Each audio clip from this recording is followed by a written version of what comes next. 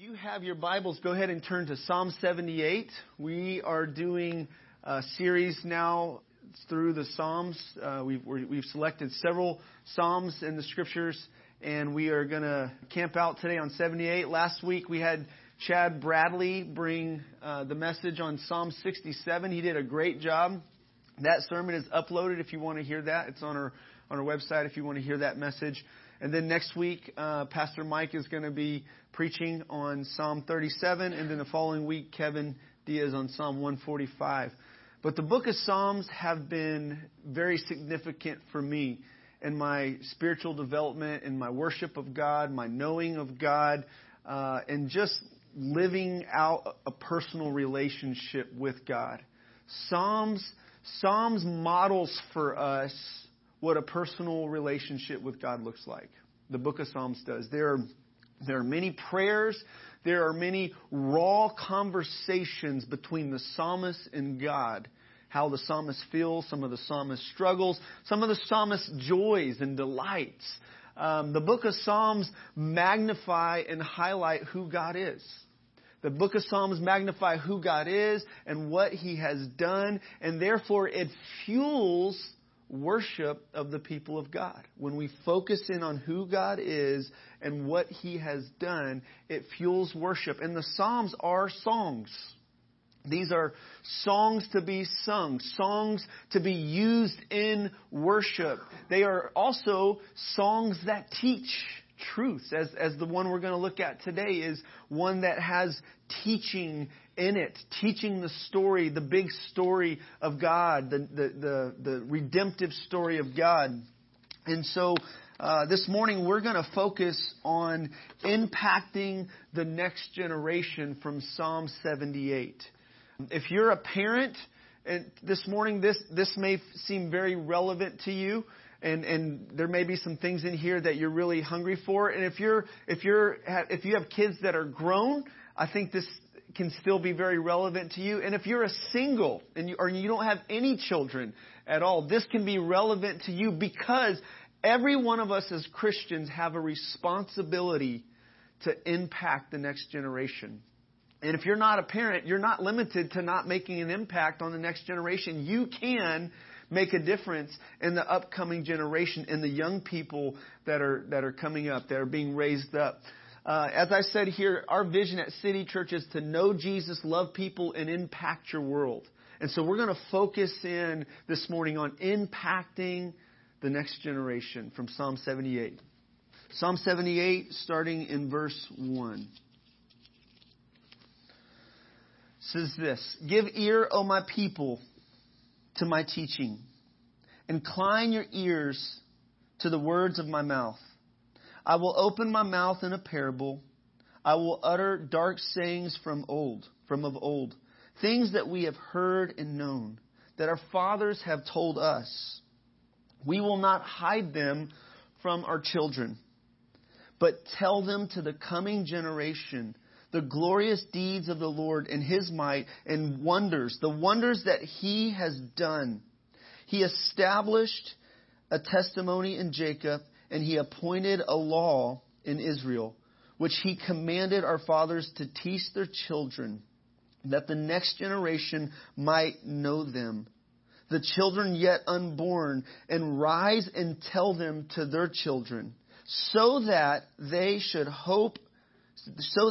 set their hope in God and not forget the works of the Lord, but keep His commandments, and that they should not be like their fathers, a stubborn and rebellious generation, a generation whose heart was not steadfast, whose spirit was not faithful to God." And all God's people said, Amen. This is where we're going this morning. God calls parents to influence their children by teaching them what He has done and what God has said, so that their children would set their hope in God and not forget His works and obey His commands. Okay, so in the Old Testament, we have plenty of examples. We have negative examples and we have positive examples.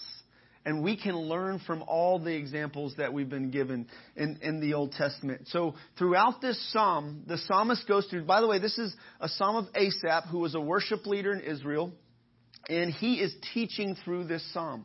He's teaching through, he gives history from Moses to David. He ends with David. So he gives history, Israel's history with God and God's wonderful works displayed to and in the lives of the Israelites from Moses to David. Okay, God did some wonderful things. And then we also, in contrast to these wonderful, loving, powerful, redemptive acts that God displayed for His people, we have this rebellious people and the way that they responded to God's goodness and God's kindness and God's power displayed.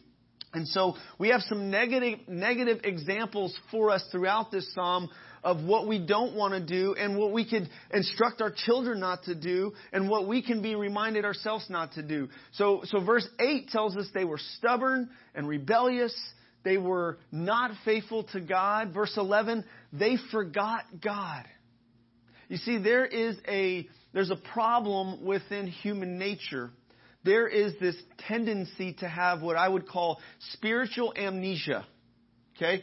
We tend to forget the good ways, the many ways that God has displayed His goodness. And we talked about this when I preached on Deuteronomy chapter 8. That was an emphasis in Deuteronomy. And the whole book of Deuteronomy has a theme of remember, remember, remember. And there's this recounting of what God had done and what God had commanded to the people of God. Because we as humans tend to forget. We tend to forget, like the lepers that were healed by Jesus. And He says, hey, go show yourself to the priest. They're healed. I shared this story with my children recently and tried to explain to them the importance of giving God thanks and praise and glory for the good things that He does in our lives. And so these 10 lepers were healed by Jesus, and there was only, one that comes back to give thanks and praise God? And Jesus says, hey, weren't there 10? Didn't 10 get healed? Right? And so our tendency, our human nature is to forget the good things that God has done. So this psalm gives us a solution to not forgetting God. And so it recounts the wonderful works of God, the power of God, the redemptive acts of God. We need all the help we can get when it comes to remembering God. We need all the help we can get when it comes to remembering special dates like anniversaries and birthdays, right? Important dates. We need reminders on our phones so that we don't leave somebody we truly love hanging and forget about a special event or date, right? And so, as the people of God, we need help to remember. Our children need help to remember, especially if you're working with little kids. A way to teach them is to repeat. And that's not just with little kids. That's just with humans in general. We got to keep recounting the goodness of God, the works of God, who God is, who we are, who He's made us, what He's done by grace. And so we have throughout this psalm, the psalmist gives a display of the history of Israel and God and the waywardness of Israel. Now, being a worship leader, I led worship for over 10 years. I know what it feels like to struggle as a worship leader to try to lead some people who are more excited about the Dallas Cowboys than they are about worshiping Jesus. I know what it's like to try to lead some people in worship who are more excited about that new movie that comes out than they are worshiping God on Sunday morning. I know the frustration of looking out and seeing people who are just bored with Jesus in church and not captured with a sense of awe and wonder of who God is, because there are other idols that they would much rather spend their time focusing on than worshiping the one true living God. And so I think this psalmist, what he's doing here is he has a burden for the worship of the one true God, that God would be priority, that the people of God would love the Lord their God with all their heart, with all their soul, with all their mind, and not worship vain idols that leave us disappointed and broken and filled with sorrow. Psalm 16, verse 4, it says, those who chase after other gods will be filled with sorrow. You see, idols tend to promise so much on the outward. We think that this one thing is going to satisfy us and make us happy and give us comfort and give us deliverance. And yet they never deliver up. They never fulfill what we think they're going to fulfill in us, because we're not created to worship creation. We're made to worship the Creator, and we find our ultimate happiness and fulfillment in that, and having a right relationship with God. And so the psalmist goes through and he recounts the wonderful works of God, and then he recounts the ways that Israel failed to give God glory as they ought to. And so they forgot God. They sinned in the wilderness. They tested God. Verse 18, they did not believe God. They did not trust in His saving power. And then they lied and they flattered and they lied to God. Their heart was not steadfast. They were not faithful to the covenant. They grieved God. They provoked God to anger. They moved God to jealousy. And so I just went through the psalm, and I tried to highlight and find the different responses that we see in the Israelites that we don't want to have. Because when we read the New Testament, we see that these things were written for our examples. 1 Corinthians 10, 6 through 11 says this. Now these things took place as examples for us. This is New Testament. These things referring to the Israelites and referring to what happened with them in the wilderness and the way that they responded and how God was good and God was faithful and God was loving and God fulfilled His end of the covenant. But these things were written down for us for examples. As I said, there's negative examples, there's positive examples in the Bible for us. When we teach our children or we disciple, we can use both. We can point to the people like Abraham and David in the Bible and say imitate their faith and imitate their love for the Lord. But even in those examples of those who we consider heroes in the Bible, like Abraham and David and Moses, we will find that they too were significantly flawed. There are things to imitate, but they too were significantly flawed. So God is our ultimate hero, and He is the one that we are to ultimately set our hope in. Because what happens is when we set our hope in anything or anyone else, we're disappointed. Whether it's a modern day hero or whether it's a biblical hero. You know, other than Jesus, He's the only one, as we sang today, God will never fail us. Jesus will never fail us. He'll never leave us nor forsake us. And so these things were written down for our examples. Some of the examples that we're told here not to follow is do not be idolaters like some of them were. As it is written, the people sat down to eat and to drink and rose up to play. We must not indulge in sexual immorality as some of them did. And 23,000 fell in a single day. We must not put Christ to the test, tempt God or Christ as some of them did. And they were destroyed by serpents, nor grumble as some of them did and were destroyed by the destroyer. Now these things happened to them as an example for us.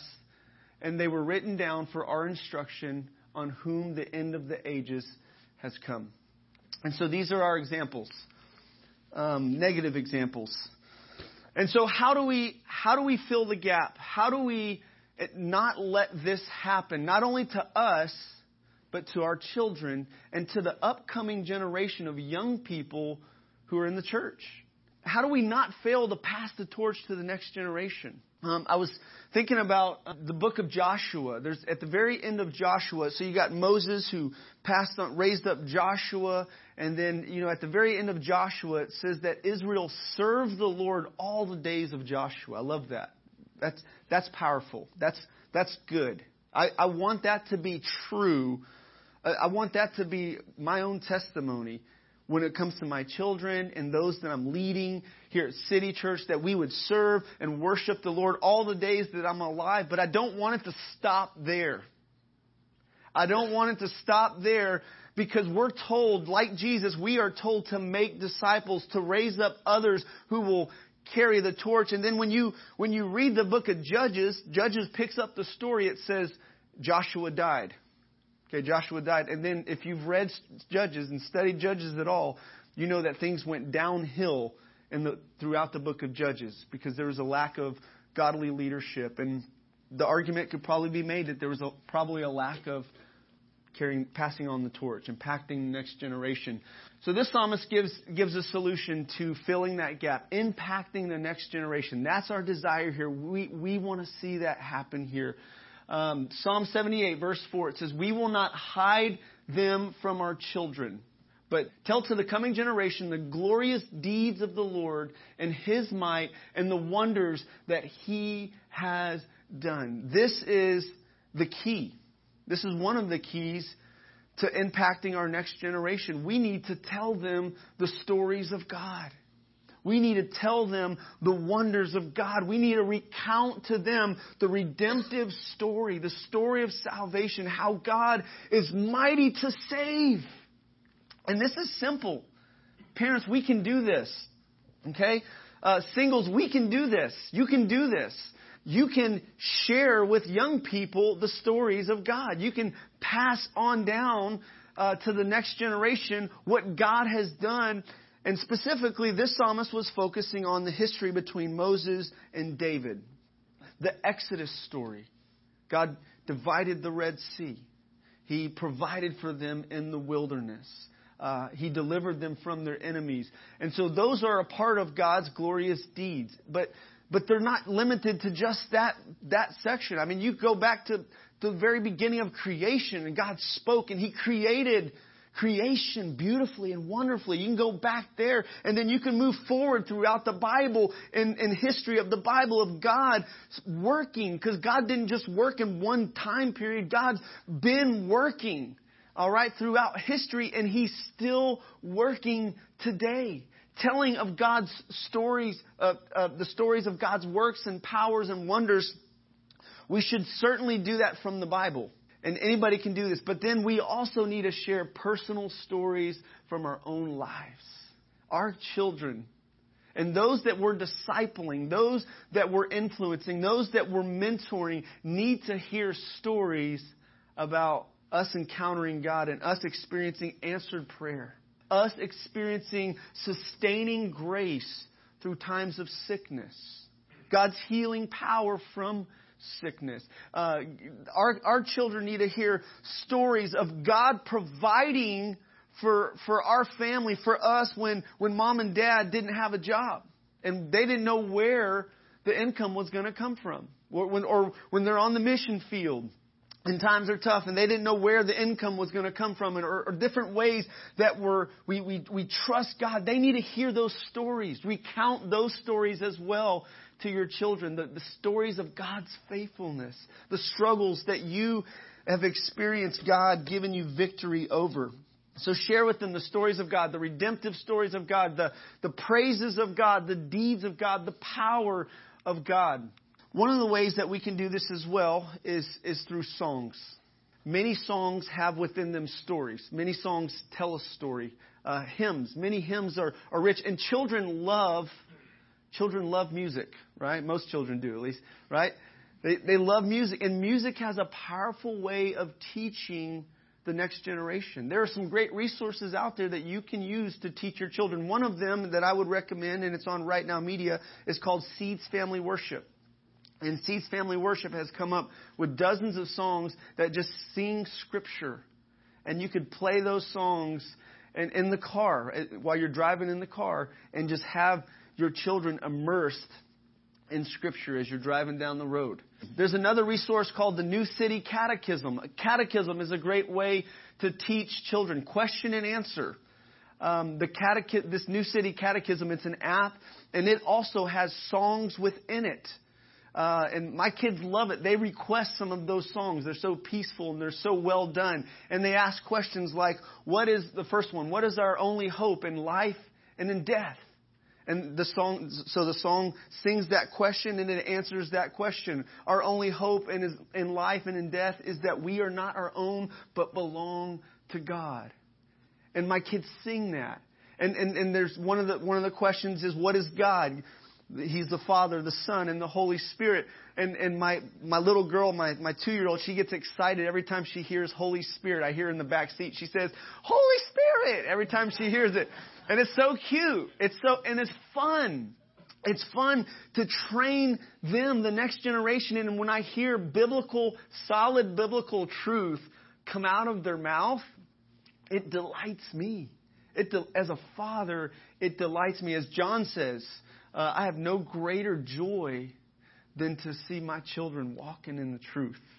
And so it's a delight to us moms and dads to see our children getting the message, having hope, having their hope set in God, getting the message, learning the message, and as a result, them putting their hope and their faith in God. And so there's great resources out there to communicate the stories. Children love stories. Jesus himself taught in parables. The very first part of this psalm, this is quoted in reference to Jesus' use of parables. Verse 2, I will open my mouth in a parable and will utter dark sayings of old. Jesus taught in parables. I think teaching with parables and stories is a powerful way to teach. And children love it. Children love it. I mean, I've recently been awakened to the reality that as a dad, I have to use stories if I'm going to teach my children effectively. I can't just break down justification by faith to them and regeneration. I can't just give them systematic theology and tell them what the points are. They need a story. They need it wrapped up in a story. And you know what? They get it. They get it. They remember the story. They recount the story and those truths. And as they get the story, those truths, as they wrestle with what that story means, this truths can sink in. Of course, we need to explain what the story means to them, right? Another resource that we're using as a church is fighter verses. Downstairs, we have a memory system that we've implemented with the young people, and there are rewards. The kids get stars for memorizing Scripture, and there's a party that we do periodically after the kids have memorized some Scripture. And so it's another great resource to train the next generation, teaching them